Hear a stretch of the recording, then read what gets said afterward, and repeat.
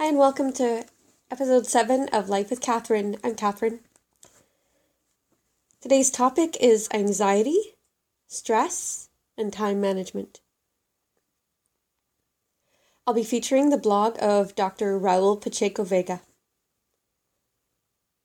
Stress is a lifelong juggling act. Happiness, pressure, work, play, family, health, career, short and long-term goals, expectations, life hurdles, and of course, luck. We may not always be aware of its presence, but stress can kick in easily in one area of your life. If, for example, a stressful week of work can be managed when your home life is in harmony. So if one area is out of whack, having multiple ones can really contribute to overload. I have here, it says, add stress in 2 areas at once. That's when stress overload can easily take over.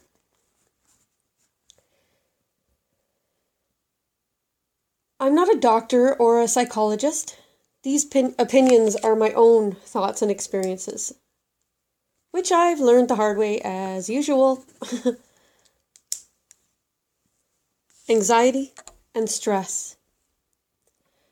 When I was in my 20s, I figured I was just an easily stressed out person. My husband, Brian, at the time he was my boyfriend, he was reading the memoir written by actor Jay Moore. In this book, he talks about situations that hit him hard, which made seemingly no sense. On Saturday Night Live, he would be exhausted after the show, but could run for miles after, not being able to sit still, then absolutely crash, and his stress meter would kick into high gear for non-issues. He saw a doctor who talked about anxiety. This planted the seed in my brain that maybe there was more to my stress levels than just me being a stressed out, overly reactive person. I did a ton of reading and research and spoke with my doctor, and we created a plan for my anxiety. There isn't an easy, logical way to explain anxiety. I would say it's a reaction of focusing on everything in detail on a repeat cycle in your head, rather than being able to move on from the topic. Some people describe it as a feeling of spiraling downward. A way I like to explain anxiety is when I have a drink of water, it starts a countdown to when I have to pee and when the next drink is needed. It's a very micro-obsessive viewpoint. Having anxiety can be a state of extremes, seesawing from extremely happy to extremely sad, rarely with middle ground.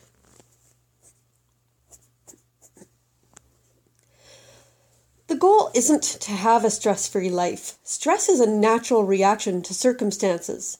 And our fight-or-flight instinct is important for us as humans. We need small bouts of stress to keep us on our toes. The idea is to have healthy reactions to it. Being out of your comfort zone is a good, healthy growth skill. I think of it as a muscle that needs exercise too. Someone once told me about anxiety that you're being unfair to the other person if you just assume they're going to hurt you, say no, or overreact. You are judging them before they've even had a chance to react. It's funny because I hear people say, in 5 years, you still won't be thinking about this. But with anxiety, it's a different story. Someone with anxiety can still be holding on to it 5 years later. I didn't realize it at the time, but when I was in high school, I was already showing signs of anxiety. I would write exams and my mind would go completely blank. It was frustrating that I could let stress take over to the point I had zero memory recall. Needless to say, I wasn't a great student.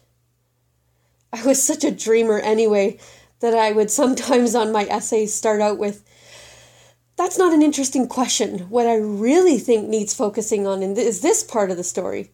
Then I'd go on a tangent, writing in detail, but not ever answering the original question. Once they even wrote on my exam that I should be a politician.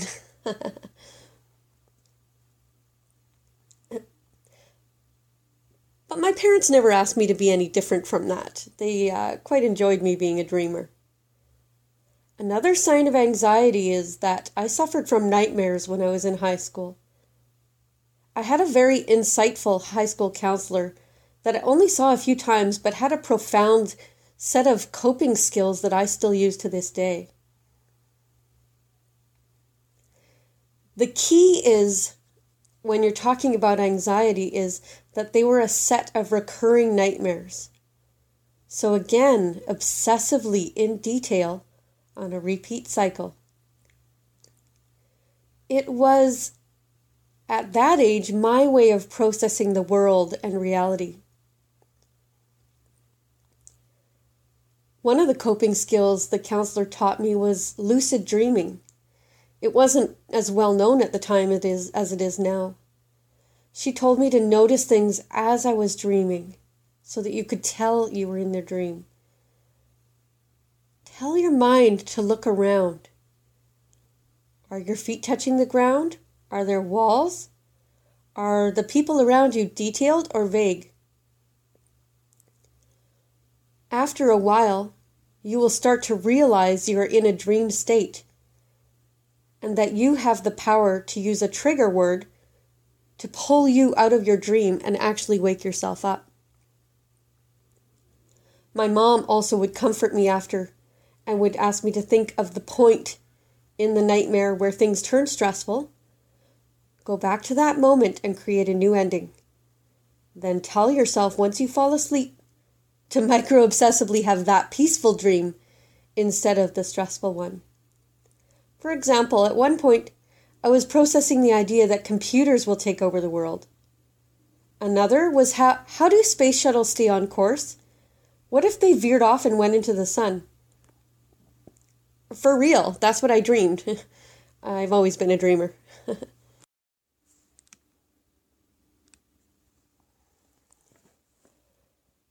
And now I'm going to go into some coping tools. Some are obvious and some are not. So, fitness, running can be a therapeutic state. Exercise is good for your body and your mind. That's an obvious one. Diet, self-explanatory. Caffeine can put your stress levels out of whack and also can overstimulate your bladder.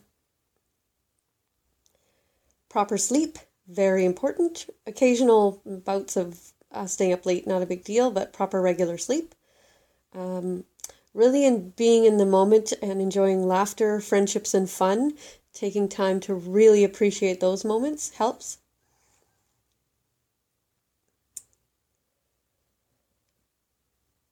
In a moment of stress or panic inside your head, you can create an automatic, unfiltered number. Rate your natural stress level in that moment. Then, take a deep breath and consider that number. Is it a fair representation of the situation? It's a 9. It's a 10. But once you've taken a breath and really thought about it, you might relabel it down to a 4. It's also a way of training your mind what numbers actually follow what situation. Quite often it gets relabeled from a 9 down to a 3. This is a small, easy one, but makes a big difference. Posture. Don't slouch. Sit up straight so that you can breathe deeper and easier. More oxygen equals more energy. On my SkyTrain ride into work, I put in my headphones, sometimes not even listening to anything, just to lessen the noise intake level so I can easily slip into a relaxed state and use that travel time wisely. Medications are available in small dosages and also higher levels to manage stress and panic. for short or long-term use.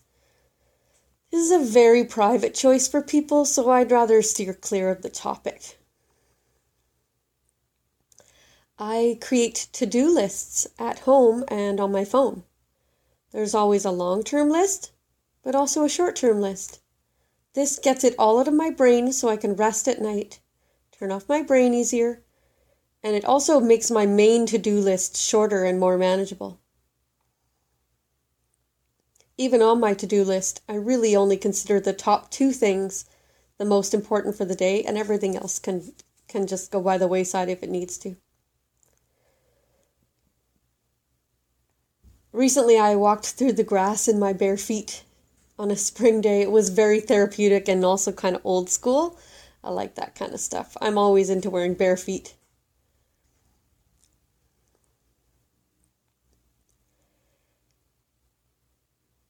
Sometimes people ask me how I got through my stage fright for performing the anthems, the US and Canadian anthems for crowds. Quite simply, I decided I'd rather be up there than in the audience at that moment.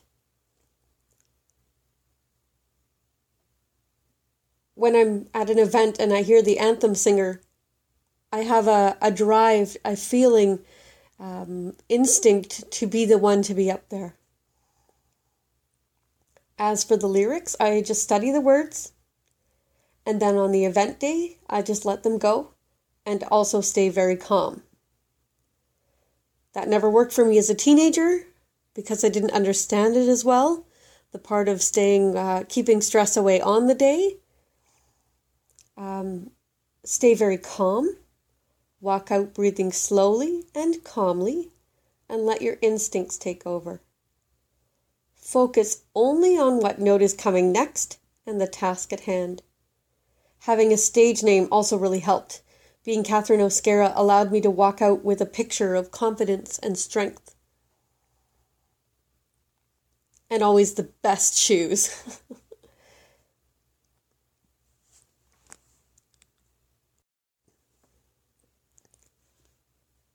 Raul's blog will be featured later, but in a different one of his blog posts, he mentions protect your writing and research time. I apply that to my life as protecting my time for daydreaming, creativity, and mental health. It can mean working on this podcast, resting, fresh air, or just living my life instead of overscheduling. Excuse me.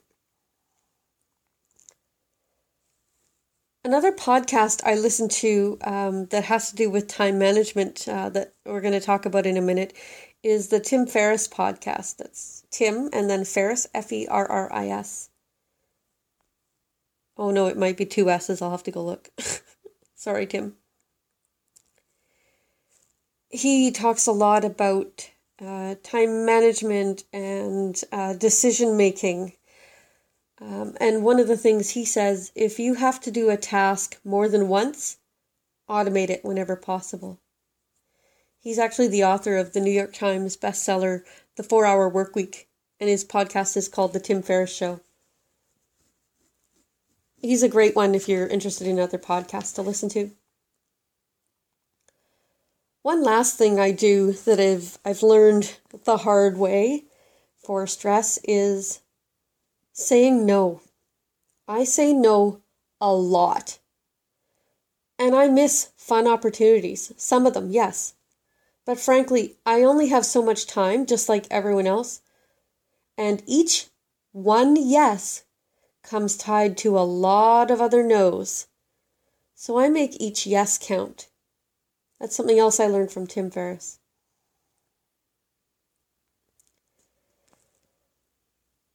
And now for time management.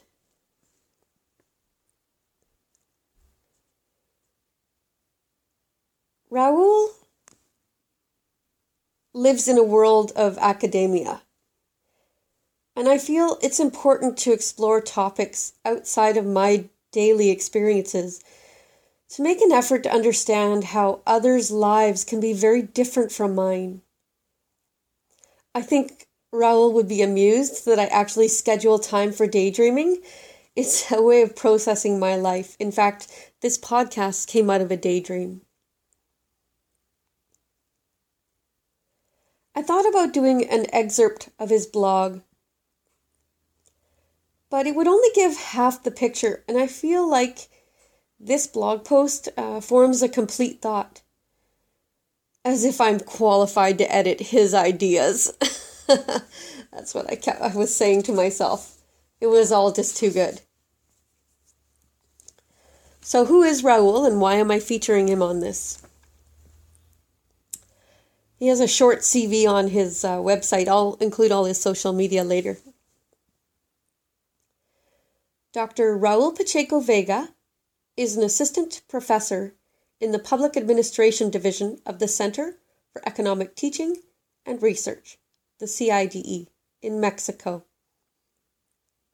He is a specialist in comparative public policy and focuses on North American environmental politics, primarily sanitation and water governance, solid waste management, neo-institutional theory, transnational environmental social movements, and experimental methods in public policy. His current research program focuses on the spatial, political, and human dimensions of public service delivery. He is also associate editor of the Journal of Environmental Sciences, the Journal of Environmental Studies and Sciences, JESS, and sits on the editorial board of Water International, Global Environmental Politics, and several other journals. Blog post of Dr. Raul Pacheco-Vega, May 5th, 2016, titled, My Daily Workflow on Focusing on One Task at a Time.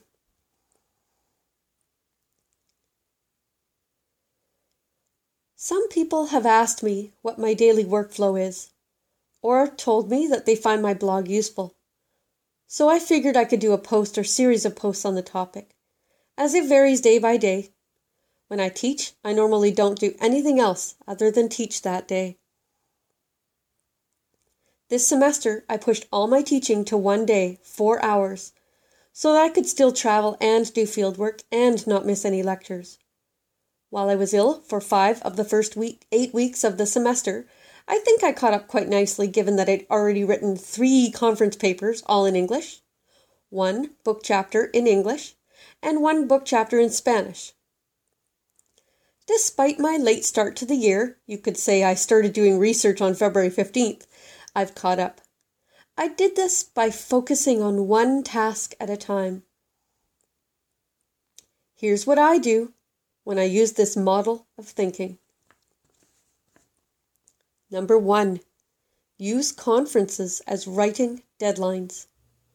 I usually participate in conferences where the requirement is that you provide a full paper. While some academics choose not to upload their papers to the conference website, I do it because I think it's part of the rules and I'm supposed to follow them. So this semester I was scheduled to participate in ISA 2016, International Studies Association, WPSA, Western Political Science Association 2016, MPSA 2016, Midwest Political Science Association, and a closed by invitation workshop on water as one of the main Mexican problems. All of these are conferences that require full papers. Number 2, use the first conference to prompt me to write. Given that I had the impending looming deadline of ISA 2016 hanging over my head, I simply shut down everything else I was working on and focused on that first paper. I started writing the paper about 2 weeks before the conference started, but I was basically doing nothing else except for some edits to a paper I was co-authoring. That is very nearly done. I was able to submit ISA's paper on time, and that sense of completion helped motivate me to keep writing. Number 3, protect my writing time, and use the travel time for conferences as dedicated writing time. As I have always recommended, you need to protect your writing and research time. I'm very adamant about guarding my time, and this year decided to focus and not allow anybody else to make any use of my time that wasn't approved. So I scheduled time for my graduate students, my undergraduate students, my co-authorships, and the service I'm supposed to do for the CIDE, and didn't accept anything else, as enticing as it may have sounded. Given that I knew I had 5 weeks of travel coming up, I also knew that I could use the time at the airports, on the plane, and just before the conference to write. I wrote my first MPSA paper, a draft of which I presented at WPSA, on the plane to Atlanta, where ISA was being held. I wrote a draft of my second MPSA paper on my way to San Diego for WPSA. Number 4. Present similar, incremental versions of the same paper. This is another way of focusing on one task at a time. Instead of trying to finish different papers, I chose one paper that I would be presenting at 2 conferences, using the feedback from the first conference to improve it for the second one. That's what I did with one of my MPSA papers. I presented a draft at WPSA in San Diego, then used the feedback to improve it for the version I submitted for MPSA in Chicago. I am doing something similar for LASA 2016, where I'll present a derivative paper version in English of my 2014 book chapter on remunicipalization in Latin America in Spanish. Sorry, Raul, let me try that again. 2014 book chapter on remunicipalization in Latin America in Spanish. Number 5, leave every single distraction off my desk. This is something I always do that seems to surprise many people. I can't have a messy desk, it drives me bonkers. So I always clean it up every evening with a full rehaul every weekend. I have my office systematically organized because, let's face it, I'm too lazy to find things, and only leave on my desk whatever stuff is related to the project I'm finishing at the time. For example, this week I was finishing a book chapter on international relations and the environment. I had only the printout I was editing by hand on my desk. For the grant proposal I was finishing, all I had on my desk was the budget, the printout where I did manual edits, and the terms of reference for the proposal. If I let my desk get messy, I stop focusing, and then my brain drifts away from the task at hand. Number 6. Write and work only for as long as I actually physically can, not when exhausted. As I've written before, I'm someone with very specific physical vulnerabilities. I've shown symptoms of chronic fatigue. I've been chronically sleep deprived. Graduate school was very rough. And I can't survive long work days without taking at least a 90-minute nap. So I'm very adamant about knowing when to stop.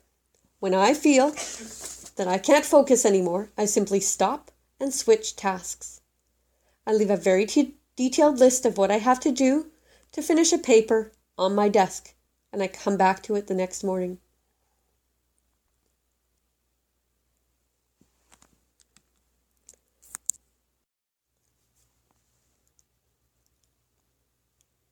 Number 7, leave the mindless tasks for the down times.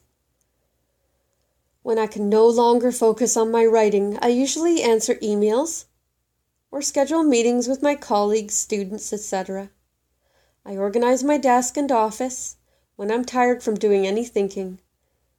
I go for walks. I visit my colleagues at their offices.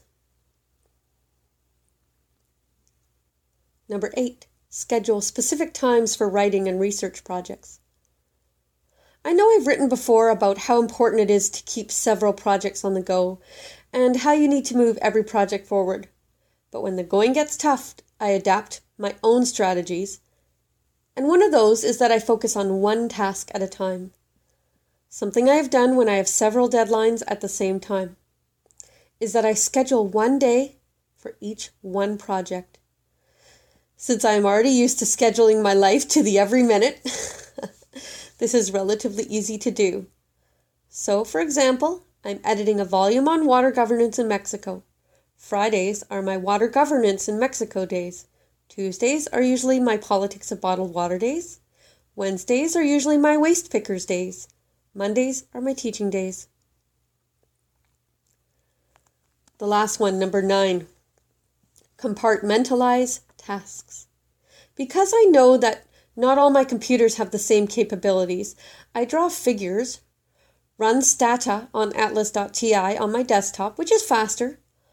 Also, since I write in 2 languages, Spanish and English, and my desktop computer is in Spanish, I usually write my papers in that language on the desktop. I also upload all my Mendeley PDFs on the desktop as it's connected to the CIDE network, and thus is much faster, and has IP access to download the articles. I do the same when I split my time between my home office and my campus office. I usually write in the mornings at home until I finish a specific section, and then move on to the office. And this is where he wraps it up. This is an example of how the sausage is made, or as Eva Langsot would say, I'm Raul Pacheco-Vega, and this is how I work. Which I hope will be useful to other people. And like with any piece of advice, adapt what works best for you.